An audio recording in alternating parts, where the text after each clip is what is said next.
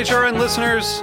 As we celebrate our 15th year, we are deepening our commitment to giving voice to the next generation of food systems storytellers, and we need your help. Our internship and fellowship programs help activate new possibilities for underrepresented and underestimated young people through experiential journalism, audio engineering, and production training. Through these unique programs, HRN helps food equity stewards build essential workforce readiness skills that expand their potential and foster economic mobility.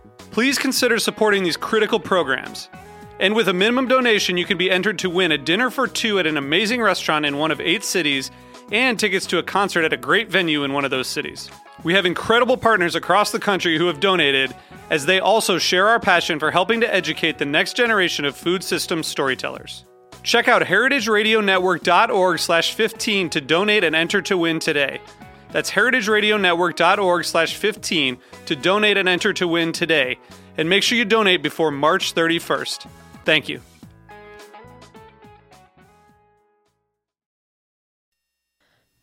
Today's program was brought to you by Le Creuset, made in France since 1925. The first and finest enameled cast iron cookware and a favorite for generations. For more information, visit lecreuset.com. That's LECREUSET.com. I'm HRN's Executive Director, Katie Mosman-Wadler, with a preview of this week's episode of Meat and Three, our weekly food news roundup. This week, we're looking at the way labels shape our perspectives on food. I know you're not supposed to judge a book by its cover, but is it acceptable to judge a wine by its label? There are some labels that I'd say are so bad they're good. As long as your paperwork's in good shape, you'll get a grass-fed label. Tune in to this week's Meat and Three on Heritage Radio Network. That's Meat +THREE. Available wherever you listen to podcasts.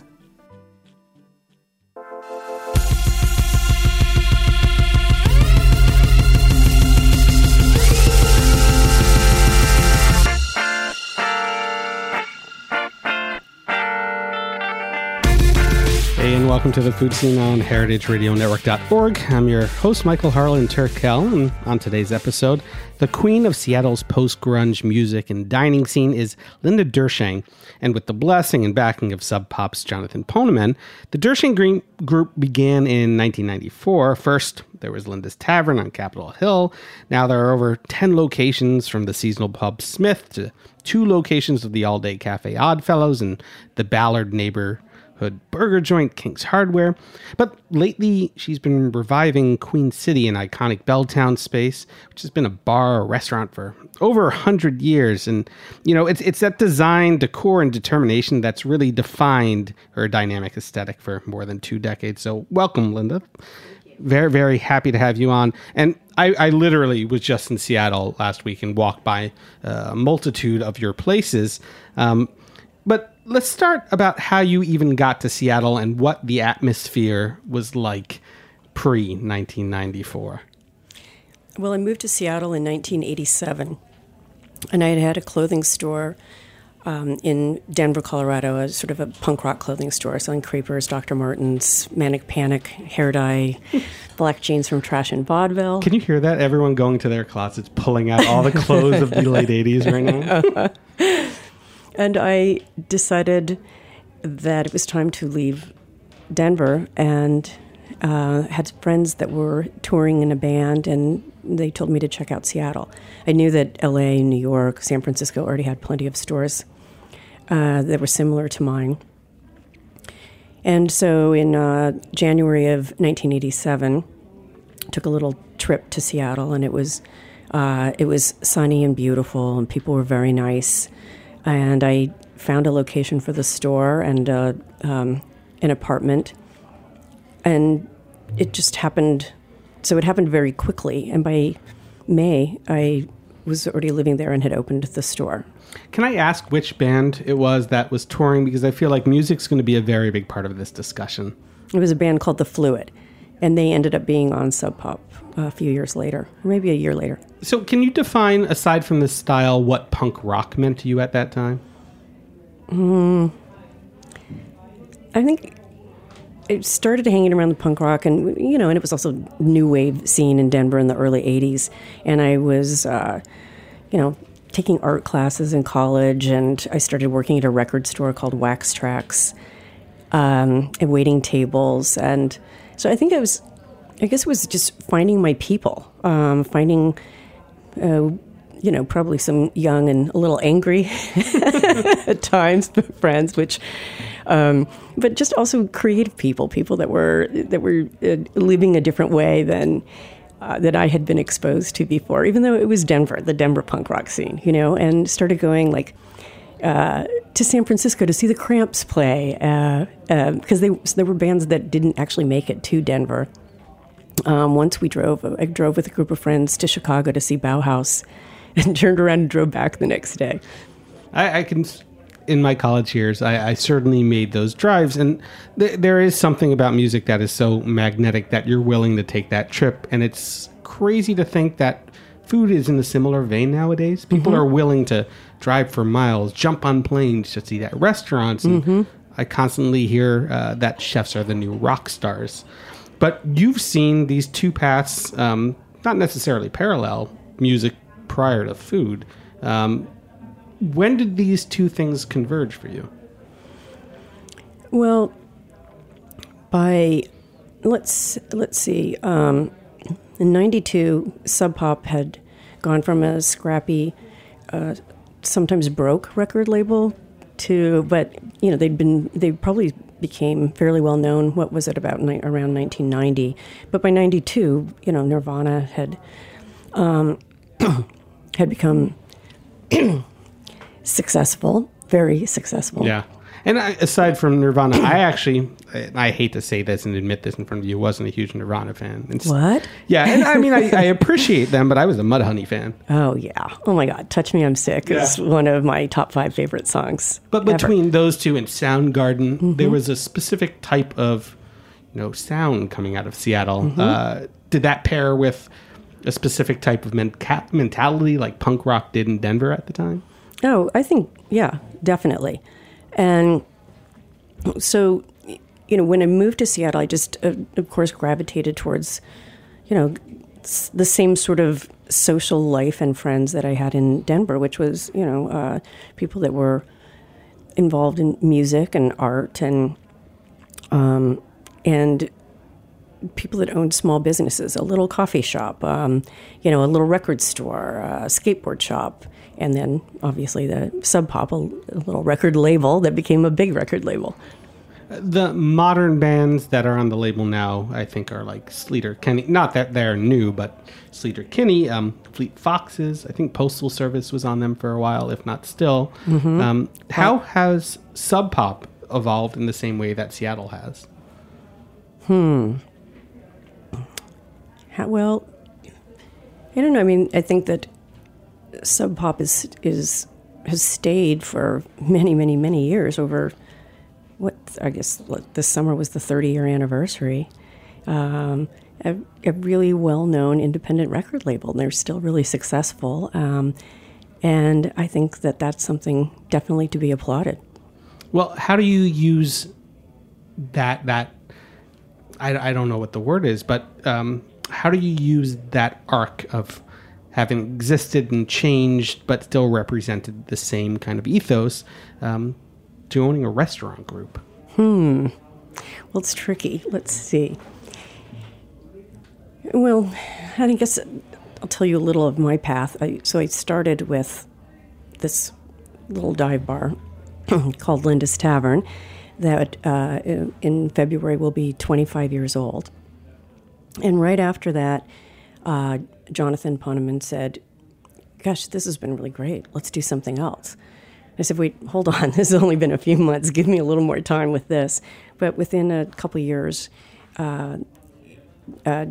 we opened another place, and about 6 months later, another place. And so suddenly I had 3 businesses, close to 100 employees, and I felt like I was juggling all these balls in the air, because I know it sounds a little ridiculous to think, how could she not think what it would be like to run a company that big? But I was just kind of winging it. And, one of my mottos in life is, why not? Let's just do this. So. Right before the show, we were talking about how you had never worked in a well, I mean, you had waited tables, but you had never been a bartender before. Right. And when you opened up Linda's Tavern, you called that discipline beer tending. Right. So what is on the job, like OTJ learning, like in this industry? Well, I mean, there definitely was a lot to learn. I think the biggest thing for anyone that ends up owning a business is managing people, right? How do you get people to do what they're supposed to do and want to do it and create a really good culture around that? And, you know, it can be a steep learning curve. How many employees do you have now? A little over 200. How many locations do you have now? 6. How hard is it to delegate? How hard is it not to be the one in, I mean, maybe ultimate control, but be in day-to-day control of things? I would say early on it was hard. I definitely I was a bit of a micromanager, and I think that's common. But the older I get, the easier I find it to, you know, let things go and let other people handle them. And I'm really blessed with an amazing team of people around me. You could speak their names.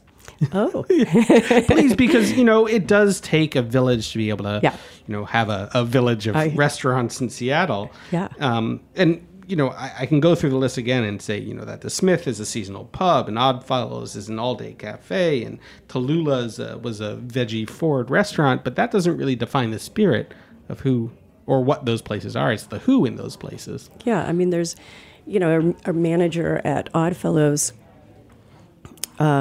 worked at a business I sold years ago in the late 90s, and then another business that I sold a few years after that, and left and went and worked for a few different restaurants, and then came back to work for our company about, you know, maybe 8 or 9 years ago. And I just think that it's so wonderful that she was with us for a while, left, and came back, and hopefully will be with us for many, many years. I have employees that have been with me for 10, 15 years. And, you know, I think that being surrounded by the right people just makes all the difference in anything that we do. In reading about you, in profiles that I had seen in The Stranger and in Seattle Magazine, I really thought you would be a people person. You are very much a people person, but you are a people person in a way that I don't see often in restaurants, whereas, you know, there's the people person that kind of like breezily comes in, rubs elbows, says, hey, but you're really ingrained in everything and everyone, and you care about this community wholeheartedly, like, you know, people care about music. Mm-hmm. You know, how bandmates have to be able to play with each other to not, you know, be dissonant. Let's talk about that culture, because I think that's something that can get lost within expansion and franchising and having as many places. How do you hold true to, you know, what you do in one place versus, you know, 10 plus? Well, I think the common thread is for each one of the businesses I've opened, including the clothing stores, is that they're places I want to go to, and I'm, you know, sort of assuming that my friends want to go to also. We like to say that we don't create them for everyone, but everyone is welcome. And I think that if you are trying to create something that is for everyone, you know, sometimes you're kind of watering something down. But and something that I'm really proud of is that we do have a really diverse clientele in all of the businesses. And since, if you've been in Oddfellows, you know, it's from, you know, just whether it's doctors at a nearby hospital to, there's 2 colleges nearby, moms and their kids, to all sorts of musicians and artists that are living and working in the neighborhood. So I think walking into one of my businesses and seeing all sorts of people having a really good time is one of the most satisfying things. And you're right, I really do like people. I'm the sort of person who walks in a room and just assumes I'm going to like most people. And I think, to me, that's a really nice way to move through life. Yes, and especially today, we need that kind of optimism. Oh, my God. Do we ever? We'll end this episode and then we'll crescendo. Okay, we're going to take a quick break. We'll be right back.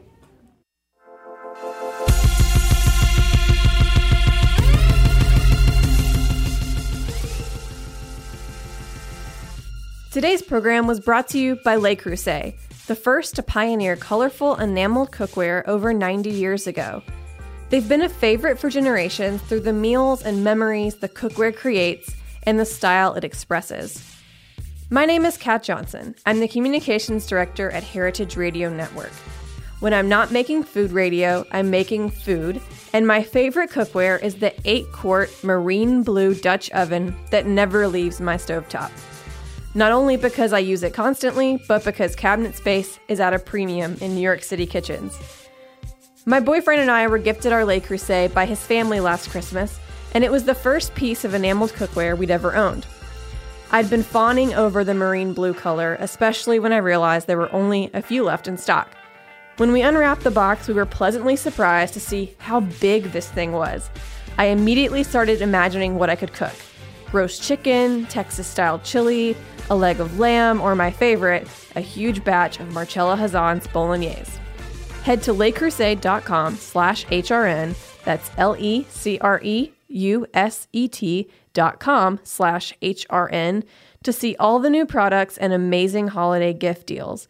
HRN listeners will get 20% off the new Le Creuset cookbook with the code HRN.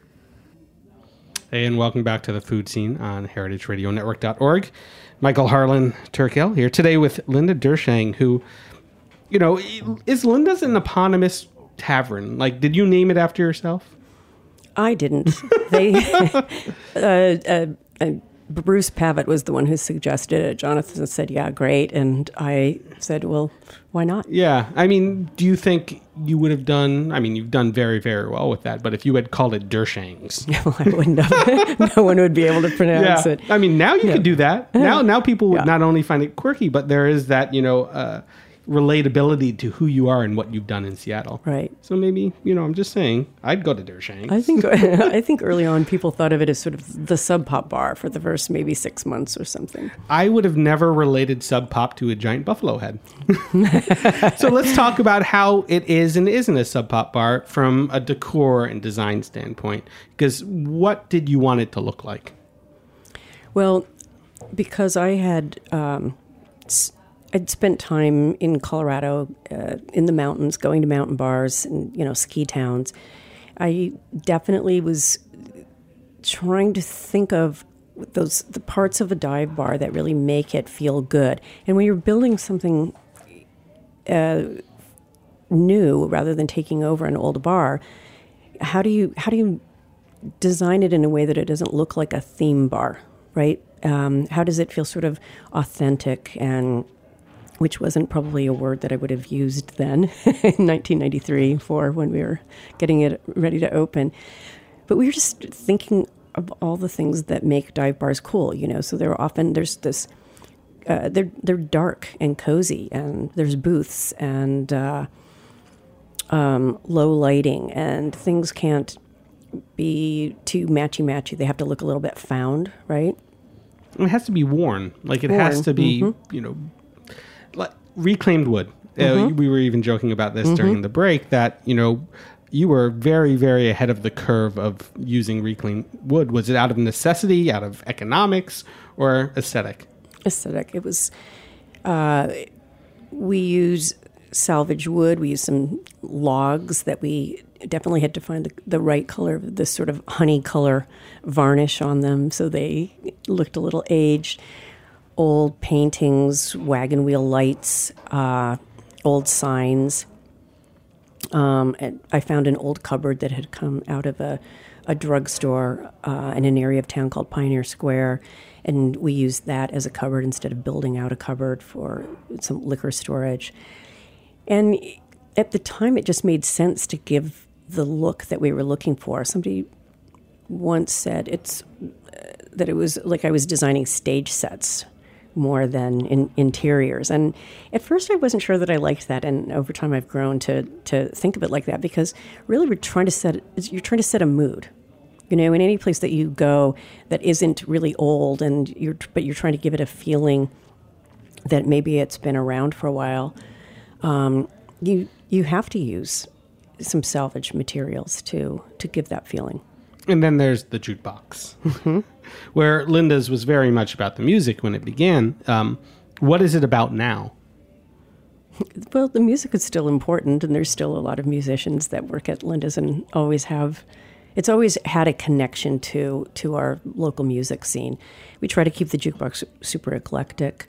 Bruce Pavitt says that he would like us to always have the Ramones in the jukebox. As a New Yorker, I like that, yes. We're all good with that. We all love the Ramones. So, but yeah, they're definitely... Linda's started out with a strong connection to music, but it's continued through the years.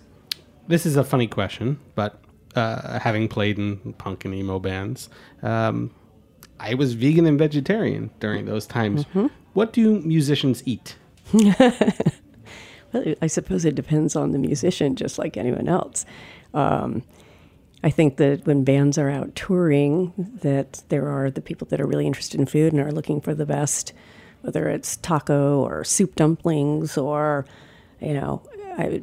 burger. It could be anything. I have a friend that said that he would go to different cities and try to find those sorts of things. And, but I'm sure that there are plenty of musicians that are clean and healthy eaters. A few vegans like you were. But how do you create a place that's both neighborhoody as well as a destination? So, say people are coming to Seattle, rather than just it being for people that live in that general vicinity. How, from a bar standpoint, food standpoint, design standpoint, do you draw people into all of your locations? Well, funny enough, these days at Oddfellows, which is our all-day, all-night neighborhood cafe, about to be 10 years old, it is the most Instagrammed restaurant in Washington State. And the main area that's Instagrammed, it's Instagram moment, I think that sometimes it's known as, is an old flag hanging on the wall. And Oddfellows opened in December of 2008. So when I was looking for odds and ends to decorate it towards the end of the project, I came across an old flag. And at that time, what happened in November of 2008? Obama had just been elected. And when I saw that flag, I thought, you know what? It's time to hang a flag. We were all so excited about Obama. But funny enough, it is the thing that is the most Instagrammed, but there was no Instagram then. Yeah. Well, I hope that sentiment, especially today, comes back and we have the same feeling that we did in 2008. Well, we'll see what happens later today, right? Exactly. If we have a little hope. We do, but back onto the food and bar front, how do you change something that has been an institution for so long? I mean, it sounds like I'm asking a political question, but I'm referring to Queen City, which is an iconic Belltown space, and it's been in the community for over 100 years as a bar restaurant. How do you ingratiate yourself into taking over a space that people know? Well, that was an interesting one because I've never done that before. And previous to the Queen City Grill, which opened in '87, it was a place called Queen City Tavern. And I've heard from some people that are a little older than I am that have been in recently that it was quite a place. I mean, it was a super dive and a place that they would go, late at night after they'd already been out partying. And then it shut down in 1984. In '87, the Queen City Grill opened, and it was way, way more upscale. And I think that's the one that a lot of people have memories of. I don't, however. I didn't go there all that frequently, maybe a dozen times. So interestingly, I didn't have this nostalgic feeling about it that sort of slanted my view of what I wanted it to be. I live in that neighborhood, and I knew that I wanted a neighborhood hangout, and there were others that I had been talking to that live and work down there that felt the same way. And I knew that it had already been sold once after it had been the Queen City Grill, reopened by a new owner just for the last year or so, and I knew that they weren't doing really well. So I had hoped that if I was able to get it and take it over, that people would actually be very happy about that because they didn't want to see the place just, completely shut down. So because the previous owners had made some changes that I think a lot of people weren't fond of, I really got a pass. They had painted it all white, so I painted it. I made it just sort of moody and dark, and painted the ceiling a dark gray, and I think, and made it cozy again, and so people would walk in and say, "Oh my God, this has that same sort of feeling." It didn't look exactly the same as the one that they remembered, but it has the feeling. I don't know if they could have told you what color the walls had been back in 1995 when they loved it. So in other words, if a place has good bones, you don't go in there and gut it. No, and that was part of my draw with this, is that it had really, really good bones. In fact, somebody told me that the bar itself, it had been there since like the 1930s. And so it was fun to take over a place that did have really good bones, and also a lot easier than building out a brand new place, to just give a great place a light kind of redo, hang a little taxidermy, a few portraits, some of the, a few rock photos, and call it a day. Let's talk about one last thing, and it's about you being a female entrepreneur, because I think it's such a strong part of your personality. Obviously, you are female, but supporting other females in the industry as well. What was it like in 1994 opening up Linda's Tavern versus being a woman in the industry now? Oh my God, it is so different. There were hardly any, if any, other bar owners in 1994. And the first few weeks that Linda's Tavern was open, the beer reps didn't want to sell me beer. So they would sell me one keg at a time, one case of, say, Budweiser, one case of something else. So I kept running out of beer. And I thought, after having a clothing store where they're like, "Are you sure you don't want 24 of this?" When I would come to New York on a buying trip, I'm paying cash. Beer really doesn't go bad. So why wouldn't they want to sell me 2 or 3 kegs of something? Why only one? So for the first few weeks, I would have to call every day and go, "Please, please send me another beer delivery. I'm going to run out of beer." I don't know exactly why they were doing that. It ended after about 3 weeks. But I have heard since that it wasn't happening to men that owned bars. At that time also, because there weren't other women that I knew in that industry, that were owners in that industry, it was definitely hard. There were some men that were very, very helpful, but, there were a lot of other men, especially because Linda's became very, very popular fast, that I felt that I needed to keep my cards very close when I was talking to them. And in the last probably 15 years, I have been delighted to find so many women opening businesses and to have so many women friends in business. And many of my friends in business are at least 10 years younger, and some are 20 and 25 years younger. And, I learned a lot from them. I've got friends like Rachel Marshall from Rachel's Ginger Beer, Carrie Brunson from Frankie and Joe's, Angela Stoll, who was the CEO of Ethan Stoll Restaurants, who's now at Fair Start, Linda Morton from Terra Plata, and Tamara Murphy.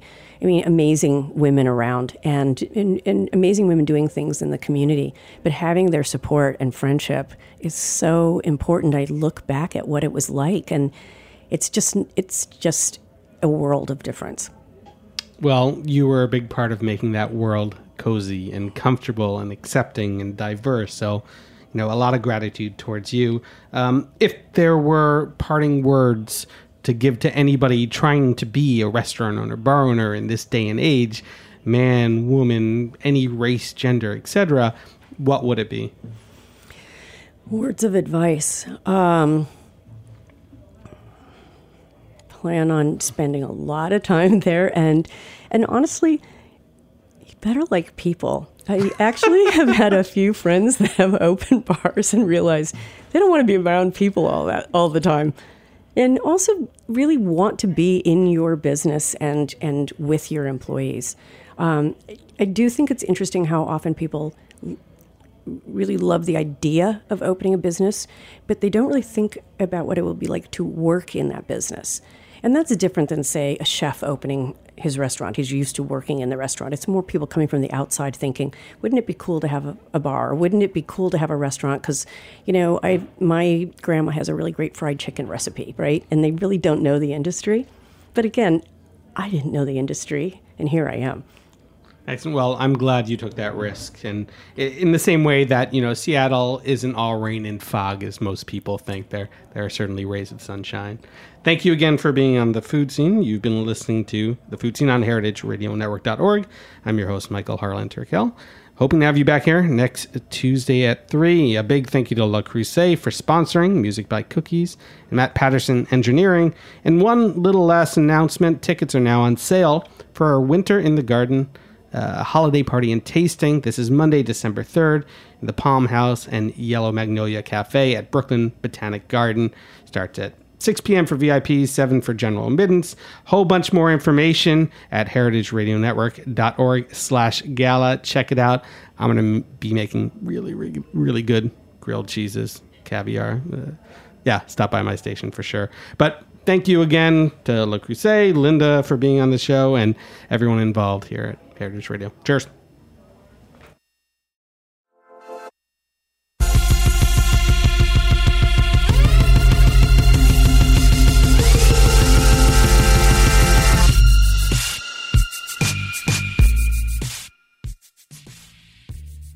Thanks for listening to Heritage Radio Network, food radio supported by you.